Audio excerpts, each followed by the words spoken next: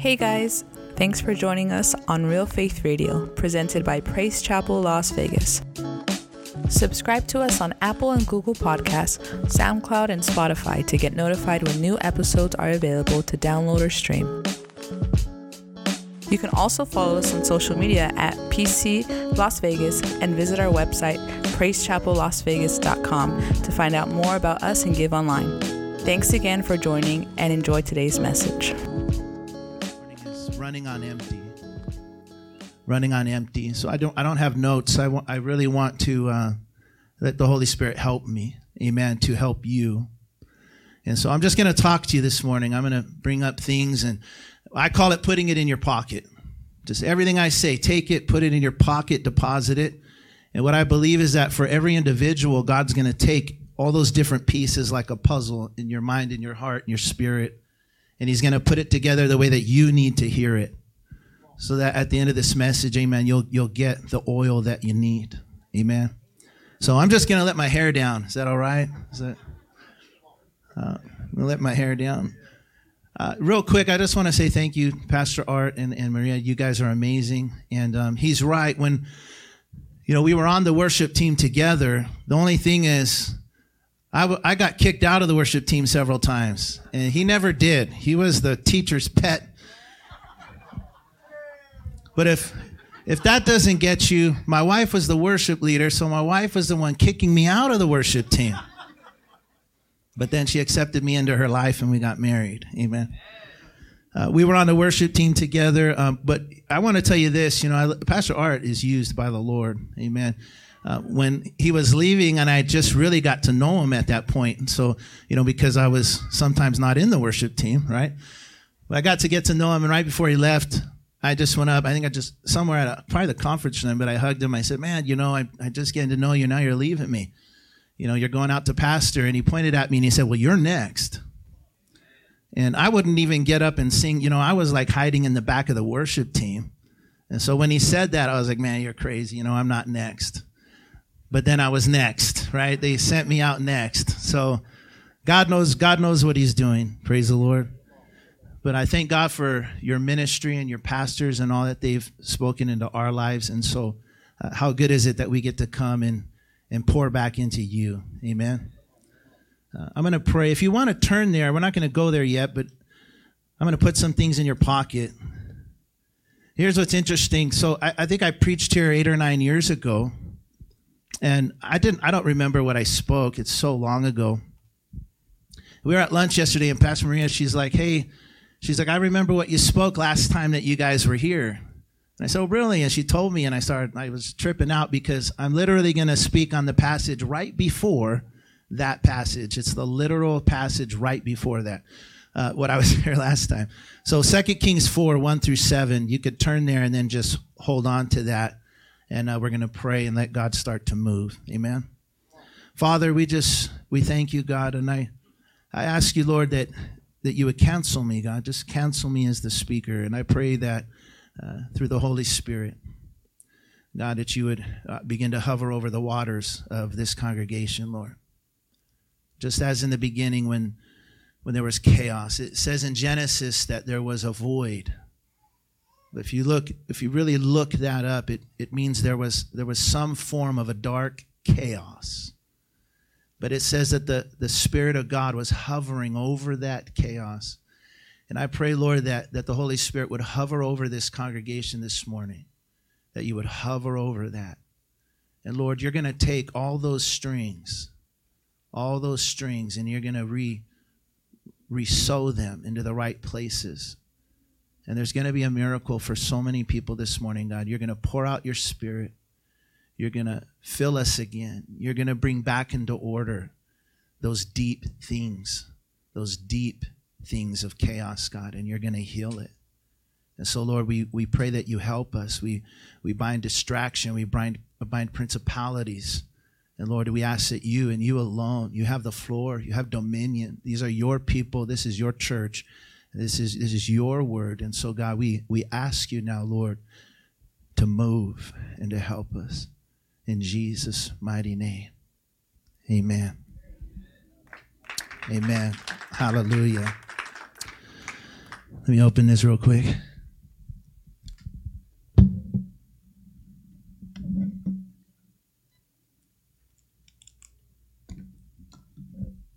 Told you I'm not used to mics.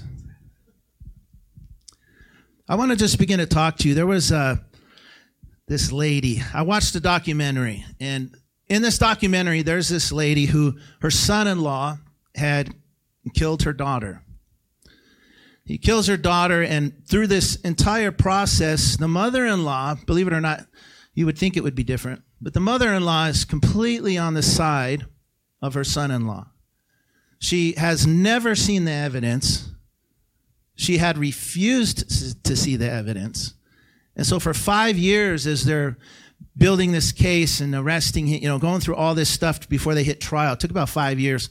Through that whole entire time, she's having her son-in-law come over, watch, play with kids, and just always be there. And the media is meeting with her a lot, and they're interviewing her, and they're asking her, "You're crazy. How can you possibly be okay with this?" And she's like, "He didn't do it."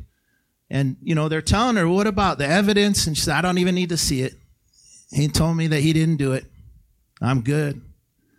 Well, 5 years later, right, they end up and not just arresting him, but they end up finding him guilty of murder. And so they meet with her again, and they say, "Well, hey, now a court system says that he's definitely guilty. I'm watching all this, right? So I know all the information. I'm like, this dude is guilty, right? There's no question he's guilty. There's no reasonable doubt. He's guilty." And so they're telling her this, and she's just like, "Nope, nope, nope."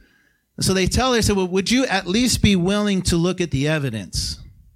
Now that he's been convicted, would you just look at it?" And she says, "I'll look at it, but it's not going to change my mind." So they bring out the folders, and she starts going through it, and at some point in reading all the evidence, she starts to cry and shake. And they tell her, "Well, what's going on? What do you believe now?" And she starts to cry, and she says, "He killed my daughter. I can't believe it. He killed my daughter." Why would I start off with that? Because a lot of times we only see what we want to see. This woman, obviously, she wanted to see what she wanted to see because there's probably something in there that she wanted to protect her mind. A lot of times in our lives, there's things that we will refuse to see because if we look, then we're going to have to deal with the deepness of that thing, that hurtful thing, that thing that we don't want to talk about, the thing that we don't want to know about. And not just to protect our minds, but we actually don't see all of reality. If you get into physics, it'll kind of blow your mind if you get into physics, because you find out that the human eye, we only see 0.0035% of light. Everything we're looking at, though, if you know physics, is made out of light. Believe it or not, your chair is literally vibration and light, or sound and light, which is very interesting because Jesus is the Word, and He's the light of the world. And Hebrews says that out of Christ, everything is made, and nothing was made that wasn't made by Christ, through Christ, for Christ. It's all made by Him. And so everything is light and sound, but we don't see all of creation. We can't see it. We don't register it with the human eye. What's interesting about that is that means there's a massive amount of reality out there right now that we don't see because we literally can't physically see it. We can't register it. We don't know it's there. That's the spiritual world, obviously, right? That's why the prophet Elijah, he prayed that his servant's eyes would be opened, right? Remember, there's that time when he's the prophet, he's with his servant, and they're surrounded by an army. And so his servant is seeing that 0.0035% of reality. But the prophet is seeing all of it. And so he prays, he says, "God, open his eyes that he might see." And when he could see, he looked out the window, and when he saw the rest of reality, the spiritual realm, it says that his eyes were opened, and he saw that physical army was surrounded by God's army. And suddenly his confidence was built up. And I'll begin to think, man, why wouldn't God just let us see? Why doesn't God just let us see everything? It's probably to protect us. Probably because if we really saw it, we would be running somewhere. We'd be freaking out right now. And so he does it to protect us, but we're not so different than that. We're actually not so different than God because we don't allow people to see everything. And that's not always because, I'm not here to talk about from the angle that that's because we're evil. I'm not here to talk about we're trying to be deceitful. I'm not going in that direction.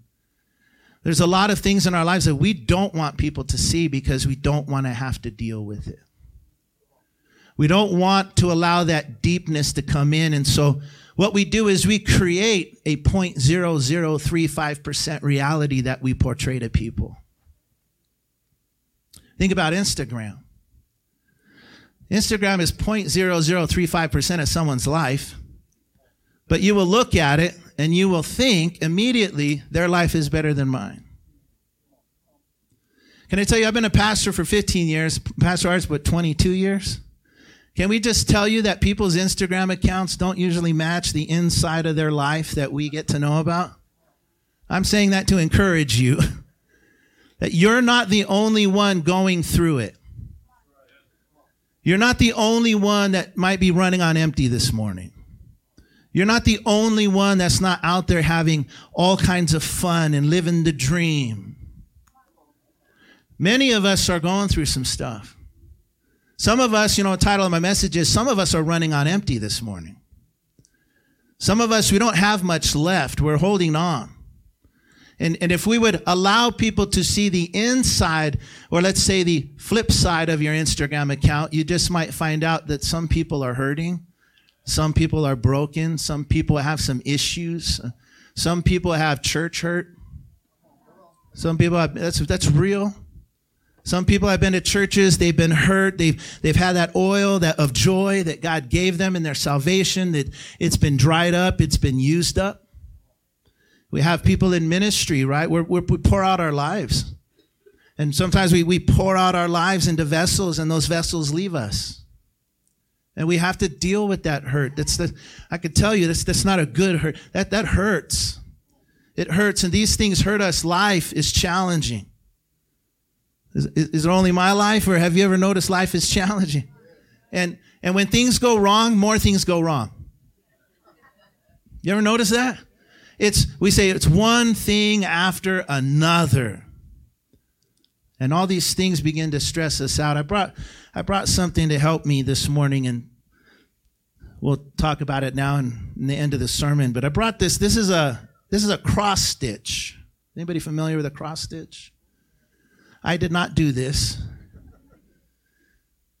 I'm going to leave that right there. Here's what I love about cross stitch. And you can put that picture up for me. Here's the thing about cross stitch. When I think about Christianity, this is what we do. Cross stitches we could call death by 1,000 cuts. Because you take a little needle on a string and you're going to poke that canvas 1,000 times.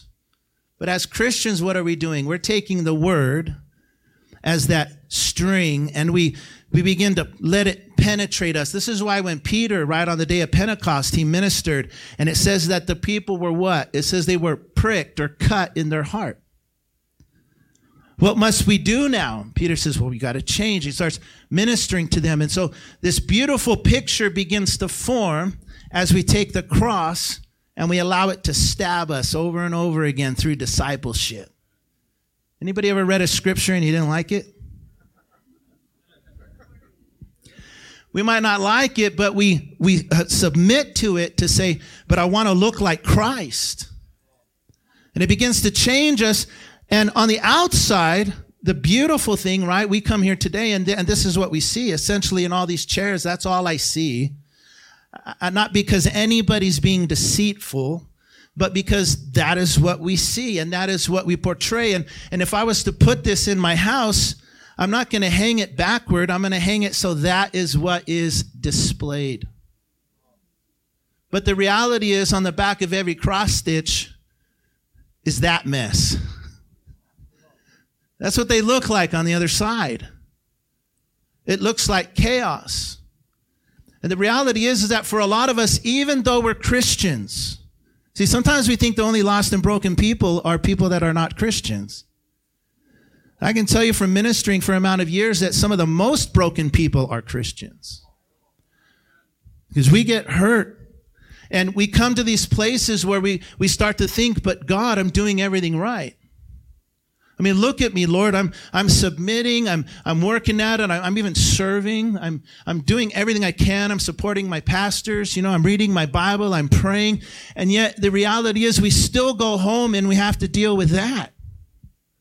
We have to deal with some hard things, some hurts and things that we don't really want people to see, but it's not because we're bad people. I know this is true. We don't want people to see stuff. I mean, think about it. If I was to just show up at your house tomorrow in the middle of the day and knock on the door, you probably wouldn't come and just open the door and let me in. If you have kids, get your toys, get that, pick up that bottle, shut the door to your room, go clean the bathroom. Come on, somebody. You're threatening your kids. You say, I'll cut you, right? I'll cut you. Get your stuff out. Isn't that what we do? And we run around the house and we're like sweating. We're as fast as we can. We're cleaning the house. Your husband's in the back mopping, right?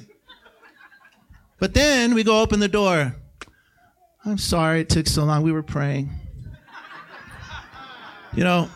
As a family, what time is it? Oh, it's our family prayer time. Sorry about that. We don't want people to see. We don't want people to know our junk. But if we would allow some people to see it, we just might get some help. We just might not be running on empty. We might find ourselves with a newness of life. But it's difficult. I like to watch boxing. And in boxing, they have the towel. You guys know what the towel is? This towel represents whether or not I'm going to throw the fight. If I'm a coach and I'm watching one of my boxers and he's not doing well, and it looks like not only is he going to lose, but he's probably going to get very injured, what I'm going to do is I'm going to throw the towel in because I want to spare him or I want to save him. And as soon as that towel hits the floor, what happens? The fight is over. And what happens? A referee runs into the ring, right? Stop! And he forces them back and runs them to their corner. But here's the reality, even for Christians, is many times you and I are doing everything that we can. We feel like we've surrendered everything to the Lord. But we wake up on a Monday morning and really all we want to do is throw in the towel. We just want to say, man, I don't have anything left. But what we also understand is even if we did that, there's no referee coming to stop the fight. Because spiritual warfare never stops. You can't stop it. You're not going to pray a prayer and say, God, just make it stop. And God is going to say, okay, and just make your life perfect. You know how I know that prayer doesn't work? Because I've prayed it 1,000 times. Just take it away. Paul used to pray that. Just take it away. And God said what? No, my grace is sufficient for you.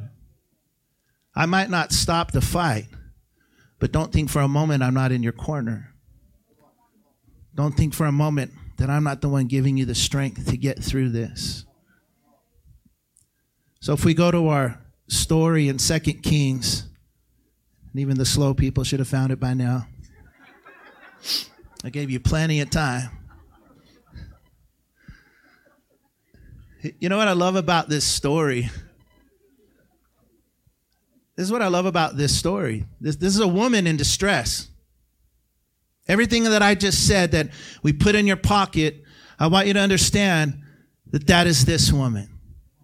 This woman is throwing in the towel. This woman is distressed. She's empty and she's completely broken. But why I like this is because they're a ministry family. If you read it right off the bat, it says, she says to the prophet, my husband, your servant. And you know that he fears the Lord. And if you do some background, that's what you find out. This man was a prophet. This is a ministry family. So we'll put it like this morning. This is a pastor's family. How's that? Because I want to show you that you're never going to get to a place where this isn't where you might be. There's not some level. Pastor Art and I, we don't just wake up every morning, like we don't get in the shower and float on top of the water, right? We don't wake up with halos over. No, we go through the same things. Amen. And that's why I love this, is because no matter who you are in the kingdom of God, the reality is that we come to times where we feel empty. We come to times where life and troubles and worries and fears and doubts and hurts and all those things come in. And we can feel like failures no matter who we are. And so here's this woman, and she comes out. If we start to read it, it says, "Now the wife of one of the sons of the prophets cried to Elijah, 'Your servant, my husband, is dead, and you know that your servant feared the Lord.'" That word cried is the word sa'ak. It's TSAW-AK, I believe. I don't know how to pronounce it right, probably, but it's sa'ak. And when you look it up, this is a distressful cry. This woman is crying one of those cries of desperation where it's literally like sa'ak and a towel comes out of her mouth. That's the connotation to the word. That this isn't even just a cry, a cry for help. This is my last cry. And she throws in the towel with her words. "Prophet, do you see my loss?" And see, like, there might be people here this morning, maybe you haven't lost a husband, right? Maybe her loss is not your loss, but the reality is everybody in here has a loss. Everybody in here has lost something. We've lost people. COVID, we've lost people.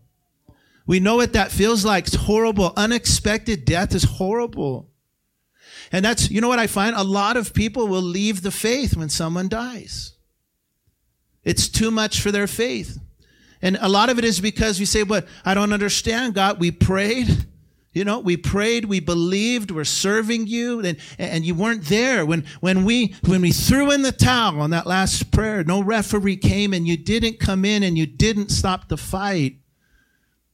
And we have that loss, and it eats us up inside, and we still come and we still put on this persona that I'm okay, I'm good. What do we say when we walk into a church building? "How you doing, brother?" "I'm blessed." Inside, you're going, "I just want to end it all," right? You're like, "It's over for me." And we don't say that. And a lot of that is the church's fault, right?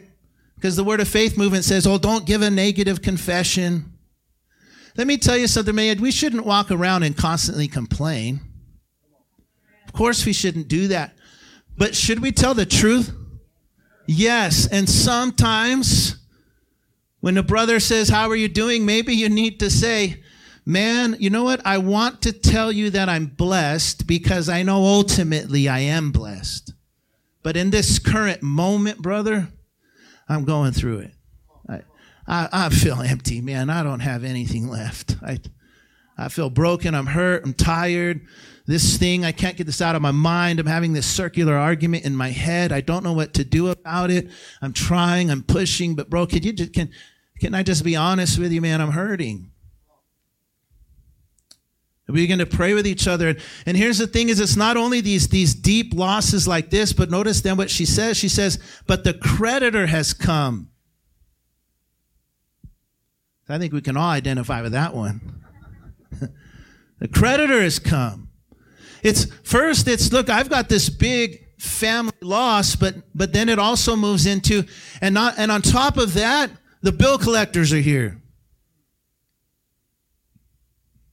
I know Pastor Arts felt this one, right? And I thank God that we have a wonderful God, and He will come through for us as a church financially. But He does it at 11:59.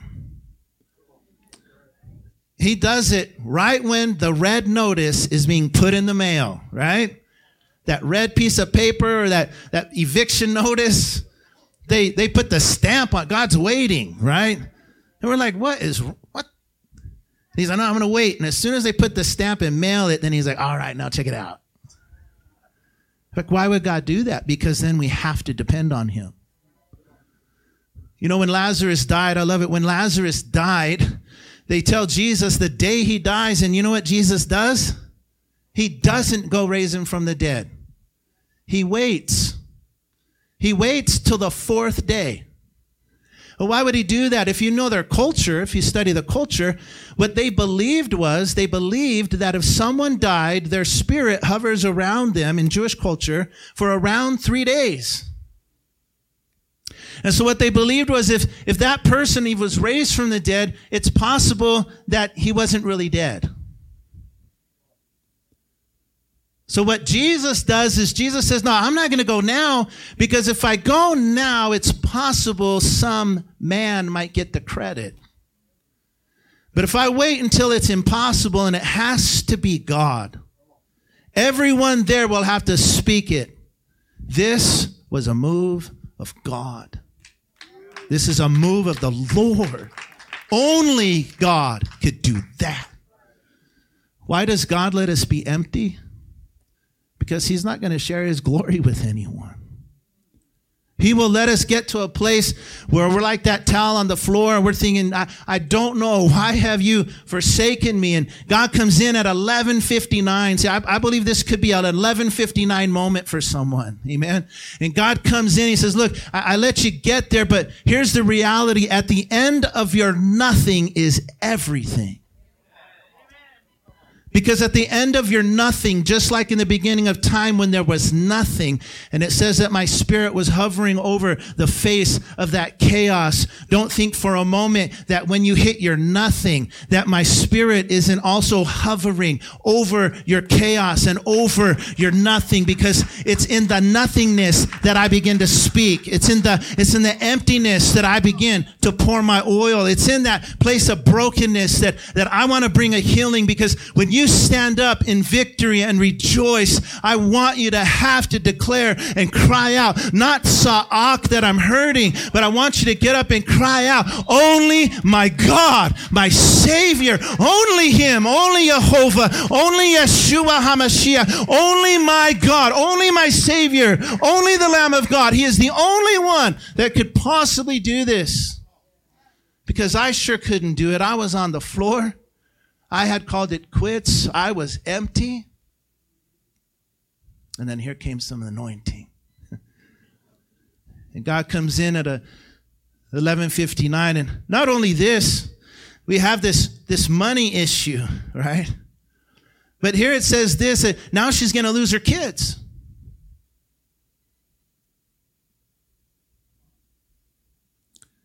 I don't know about you. I'm a father. I mean, I love my kids. And when things get heavy for us, that's one of our thoughts, is now this is going to become heavy for my children.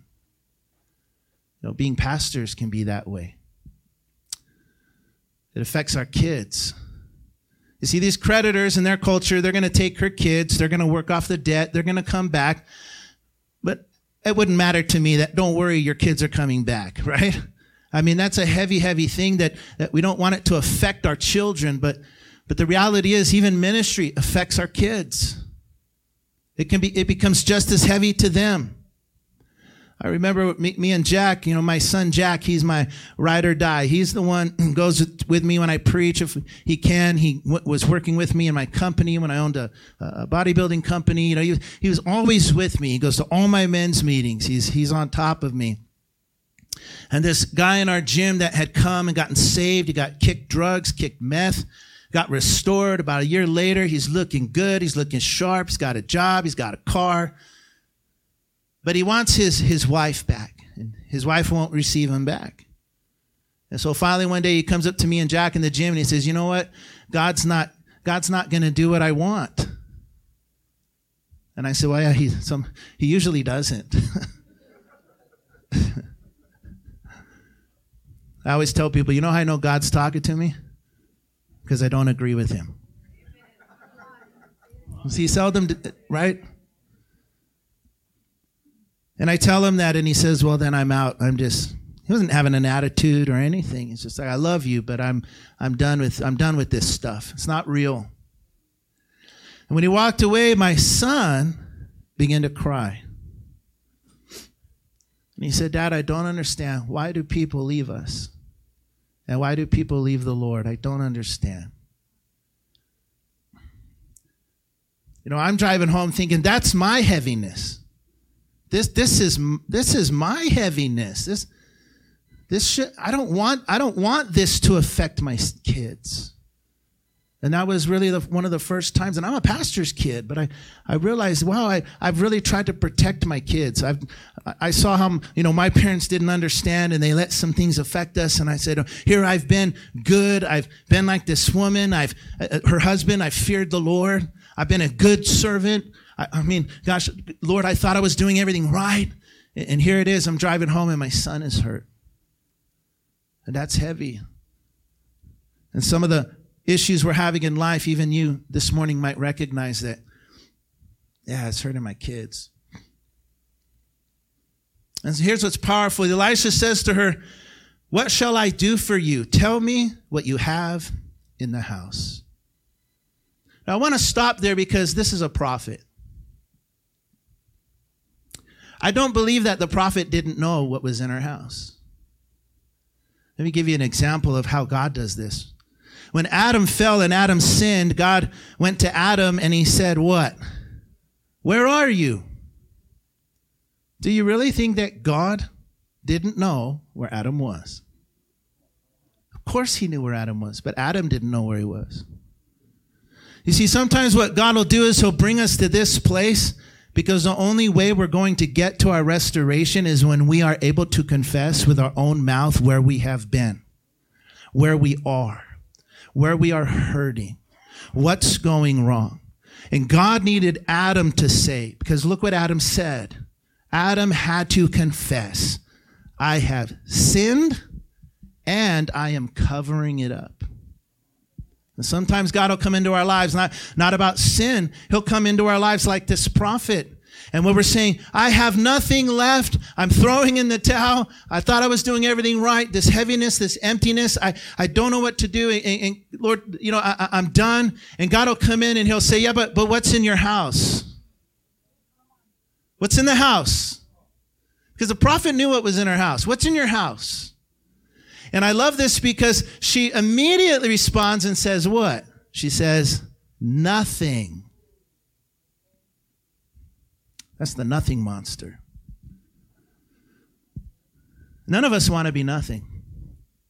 None of us want to have nothing. There's a children's movie that I liked when I was a kid. Maybe you've seen it. It's called The Never Ending Story. Anybody ever seen that? Atreyu, right? I love that movie, Falcor, the White Dragon.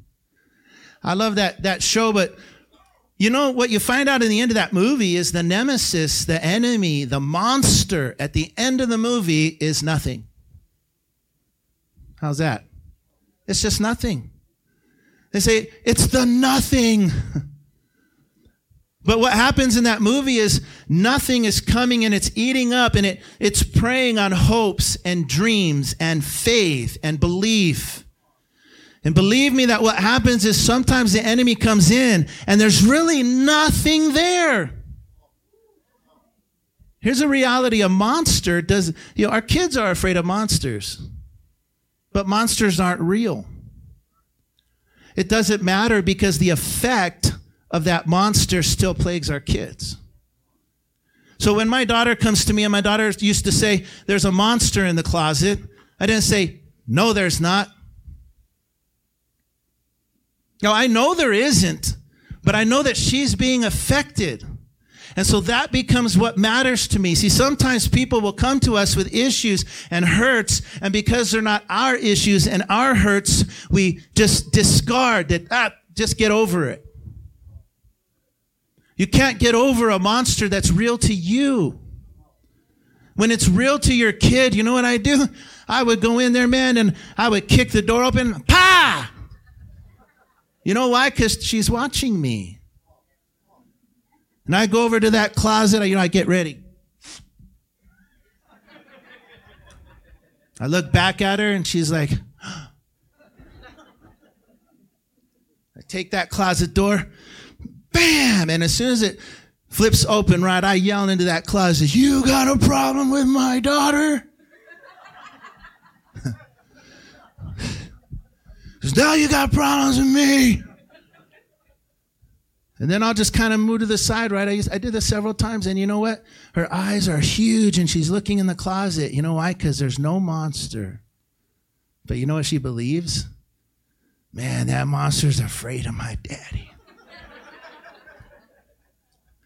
That's all that matters. That's all that matters.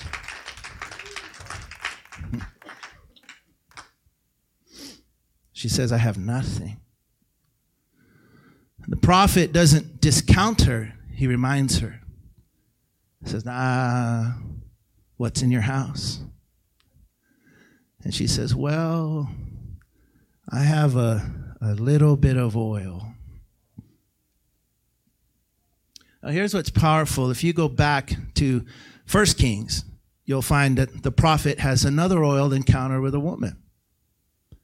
And he tells her, right? He tells her she has bread, she has flour though, and oil, and he tells her to bake food. And at the end of it, right, he tells her just eat that until the new time comes and the rain comes. That oil is not this oil. It's not the same. How do I know that? Because the word that's used in this story, the word used in this story is the word asuk. And asuk is the same oil that was used when the woman came to Jesus' feet and she took the alabaster box and she fell on her knees and she poured it over his feet. That was asuk. See, what the prophet knew was he wasn't talking about cooking oil in this situation. He said, look, you've got something in your house. And the woman had to admit, well, I don't really have anything except for a little bit of anointing. The reality is this morning that no matter how empty you are right now, you have anointing. Because the Word of God says that the Holy Spirit, right, that my body is the temple of the Holy Spirit of God. No matter how empty I am, no matter how empty you are, that oil is still inside your house. It's in your house. It's in your house. And this woman's not an evil woman. She's not trying to be deceptive. This is what I believe. I believe what she is saying. Yes, I'll admit it, but here's my issue. If I give that last bit of anointing up, I'll lose it. Some of us are holding on to that last bit of anointing. And it's not because you're evil. It's because you're afraid to use it. You're afraid. You're afraid that, but if I trust God one more time. We don't realize that last bit of oil is the 1159 oil. That's the oil where God comes in and says, I waited because that is where I like to move. That's where I like to move. And he knows it's painful for us. You know how I know? Because he sent a prophet. I've got nothing left but this little bit of anointing, and I'm going to hold on to it. And suddenly she sees the prophet. Suck. I'm at the end, and I've thrown in the towel, and I only have this little bit of anointing. And the prophet comes to her, and he says, yeah, you know what you're going to have to do? You're going to have to use it. And so he comes to her, and he says, right, go out, borrow vessels, go to all your neighbors. And don't get just a few bottles, right? He's saying you're going to have to go, and you're really going to have to trust God. But notice he tells her she's the one that's going to have to go do it. There's a lot of times when we will come, and it's good. We come to our leaders, and you should do that. And we come and we get help. I said earlier, go to each other, help each other, confess to one another. But at some point, if you're not willing to do the work, if you just want to be rescued, you're going to be stuck in that place. But God challenges her through the prophet and says, listen, are you willing to go out and make a fool of yourself? Think about this with me. This woman is now going all over town. Her husband just died. She's going all over town and asking people to empty out whatever vessels they have, and she wants to borrow them. And you can imagine, I don't know if they had a wheelbarrow or a wagon or what, but you have to imagine that her family's walking around town with all of these empty bottles. You know how probably embarrassing that was. This one, it also invites awkward questions. Hey, Sarah, what are you doing? Right? Well, how much time you got? Right? And she has to go do these embarrassing things. And he says, look, notice he says, make sure that those vessels are empty. He doesn't say borrow vessels. He says, make sure they're empty vessels. Because God doesn't pour into things that are already full of themselves. He won't do it. You know, your crossover. I love that. I love that because the night before that, he tells the man, he tells him, the prophet, he says, look, what you're going to do is go tell the people to consecrate themselves because tomorrow they're going to go over the Jordan River. But you know what consecrate means? It means to take you and set it to the side. So look, I'm going to do a miracle tomorrow, but I can't do it until you are out of the way. You get out of the way and watch what I'll do. Your job is just to trust me. Trust me. They set themselves to the side. He's saying, look, get all these vessels, but set everything to the side. Put it in its place and begin to pour the oil. And you know, she starts pouring. And I love it because it says she gets to a place where she tells her son, bring me another. And he says, there's none left. And at that moment, notice this, at the moment there was nothing empty, God stopped pouring the oil. God will never resist your emptiness, but he might pass you over in your fullness. When you're full of yourself, he just might pass you over. And what I'm trying to help you with is sometimes nothing is the best place to be. I learned that. I did 3 years ago, not knowing COVID would happen, but in that January, I did a 40-day water-only fast. I had never done that before. God called me to it, and I won't talk about it too long, but I did that. And here's what happened, right? I owned a bodybuilding company. I'm on bottles. My physique is on bottles and commercials, and I was doing all that. And I didn't realize how much of my ego, and not necessarily in a prideful way, but just I didn't realize how much I was attached to what I looked like, right? I was called the logo, right? Oh, there's the logo. Everything was kind of attached to that persona. And when God called me to do that fast, I'm going to tell you, it took me 32 years to get to that weight I was at, to look like that. 32 years of blood, sweat, tears, money. And God comes to me and says, hey, I'm going to take all of that away from you in 40 days. What do you think? And he did.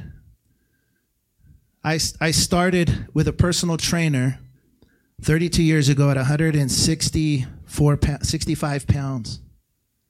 When I started the fast, I had already kind of shredded down for some shows, but I had went from 270 to about 240.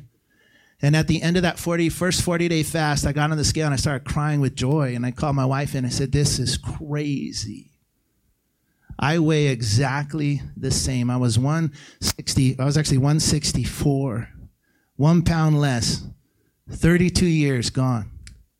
Just ripped off of me like an onion. God sat me in a chair and he just peeled me and peeled me and peeled me. And at the end, I'm sitting there and I'm nothing.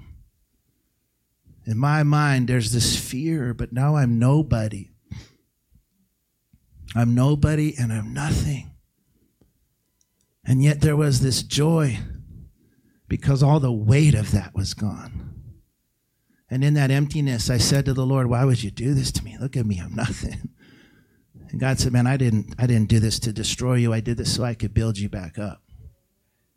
I'm gonna now make you the man that you were always meant to be. And it's gonna be through nothing. You see, we don't like, nothing is uncomfortable. Amen. Nothing is uncomfortable. I was listening to a rabbi, and here's, I'll start to try to find a closing soon. Are you guys good? I listened to this rabbi, and I loved what he was talking about. And he said, we're told in creation how we're created. And so then if we're told how we're created, it must be important. So if we go back to Genesis and we look at Adam, there was nothing. And then God created dirt and then created Adam. So essentially, though, this morning we could say that Adam was made out of nothing. We came from nothing. But a woman, Eve, she wasn't made from nothing. She was made out of a living being. And so men and women, we have a created condition. And that created condition still follows you. And what is that created condition? Somewhere in the psyche of man, and I've learned this is true with working with men, somewhere in the psyche of man, we know that we started out as nothing. And therefore, that's the scariest thing to me to become. This is why men raise trucks. This is why men go to war. Because women are watching, right? We want to be something. This is why men usually are trying to accumulate. Men are always trying to build something. Men are afraid to be nothing. We want to have something. We want to be something. We want to be needed. Whatever it is, I don't want to be annihilated. So therefore, if my wife tells me I'm nothing, I'm probably going to believe her. If you tell your husband he's nothing, women, he's going to start to believe you. Because in his mind, he's going to say, you know what? I always thought I was nothing. I knew something was there, but now you're confirming it, and now I'm really messed up in my head. But if you notice, so if you tell a woman she's nothing, she doesn't have that same reaction because she knows she's never been nothing. You treat a woman like she's nothing, and she's mad. She's like, hello, right? Think about it. Do you not see me standing here, right? I've never been nothing. I'm not going to be nothing. You better look at me, right? I'm here. I'm Eve. I'm not Adam. You better recognize, right? I'm from something. I'm a living being. So for a woman, she's not afraid of being zero because she's never been a zero. And I'm not talking about looks, but for what, because I've said this before and people start laughing. No, that's not what I'm saying. So I'm prefacing it. Women want to be, you have a scale. Your thoughts are more of 1 to 10. Not about looks, but 1 to 10 in value. You're not worried about being nothing, but you definitely don't want to be a 1 in the things that you do. You want to be something. So let me give you an example. If my wife, right, I've done some things around the house and fixed some things up. I'm learning, I'm Googling, I'm YouTubing, right? I've fixed all kinds of things, washer, dryer. I fixed some stuff. It's pretty cool. And, if my wife comes to me and she says something, let's go silly with it. She comes to me and says, you know what, baby? I saw you change the light bulb. I didn't know you knew how to change a light bulb. I'm going to go, it's a light bulb. Everybody can change a light bulb. But then when I'm driving to work, I'm changing light bulbs, right? That's right, girl. I'll change your light bulb, right? Come on, men. You know what I'm talking about. Men will live off of one compliment for 25 years. Remember that one time 25 years ago when I wore this shirt to that restaurant, babe, and that waiter said I looked nice? Your wife was like, no, that was 25 years ago, right? She'll probably say, you weren't wearing that shirt. You were wearing a green one. I know, because I was mad at you and we were arguing. But if I go out to my wife, and I see the difference, if I go out to my wife in the morning and she's making eggs, and I say, wow, babe, I didn't know you knew how to make eggs. She's not complimented. She thinks I'm an idiot. And then the next morning, she won't make me eggs to prove a point. And then I'm like, why are you mad? He's like, if you don't know, I ain't going to tell you. Am I right? These are created conditions. You know, you use this in marriage counseling because it works. And you start to find out we have these issues. And so if we come and bring that in our pocket back to this sermon, one of the reasons why we don't want to say we're in that place as men is because we don't want anybody to think that we're reaching zero. And for a woman, she does it. Here's a woman's biggest thing, and it's interesting, is a woman doesn't want to disappear back into the identity of someone else. In ministry, you don't want to disappear into just being a part of the church. You don't want to disappear back into your husband's identity. There's something in a woman that says, I'm valued and I want to be seen. I've never been a zero. Stop treating me like I'm zero. We come back here and we say, well, no wonder why she's wrestling with nothing, because we all wrestle with nothing.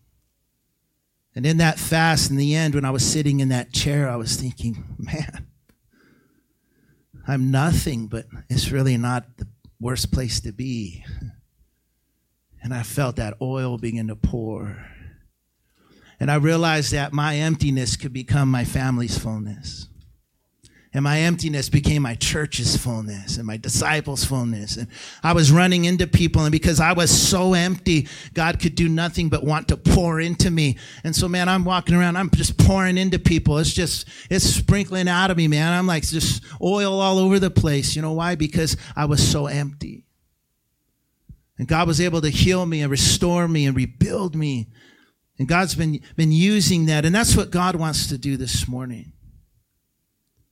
Now notice this, it says, I want to talk about this real quick and we'll end, is he tells her when to go in and do the oil. He says, go in, and he says, shut the door.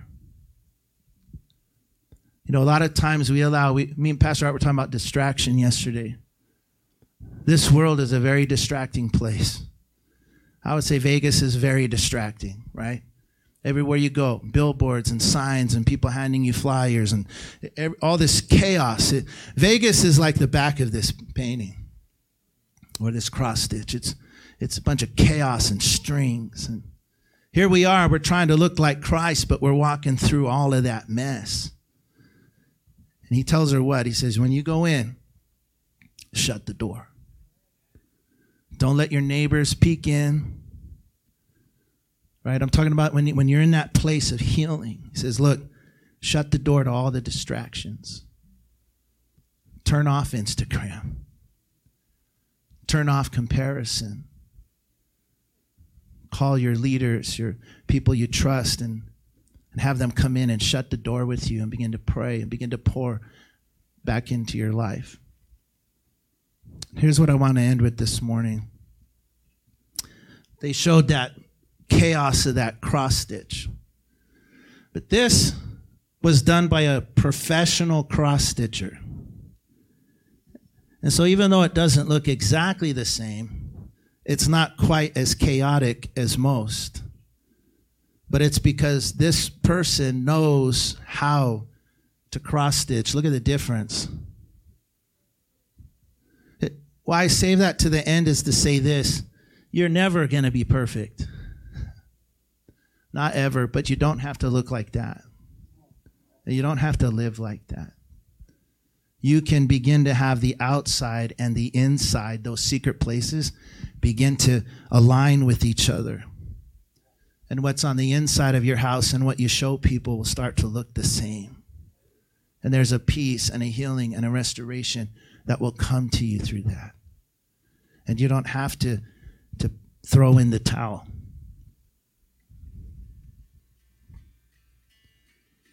But you know the towel is a sign of surrender. So you could bow your heads with me this morning.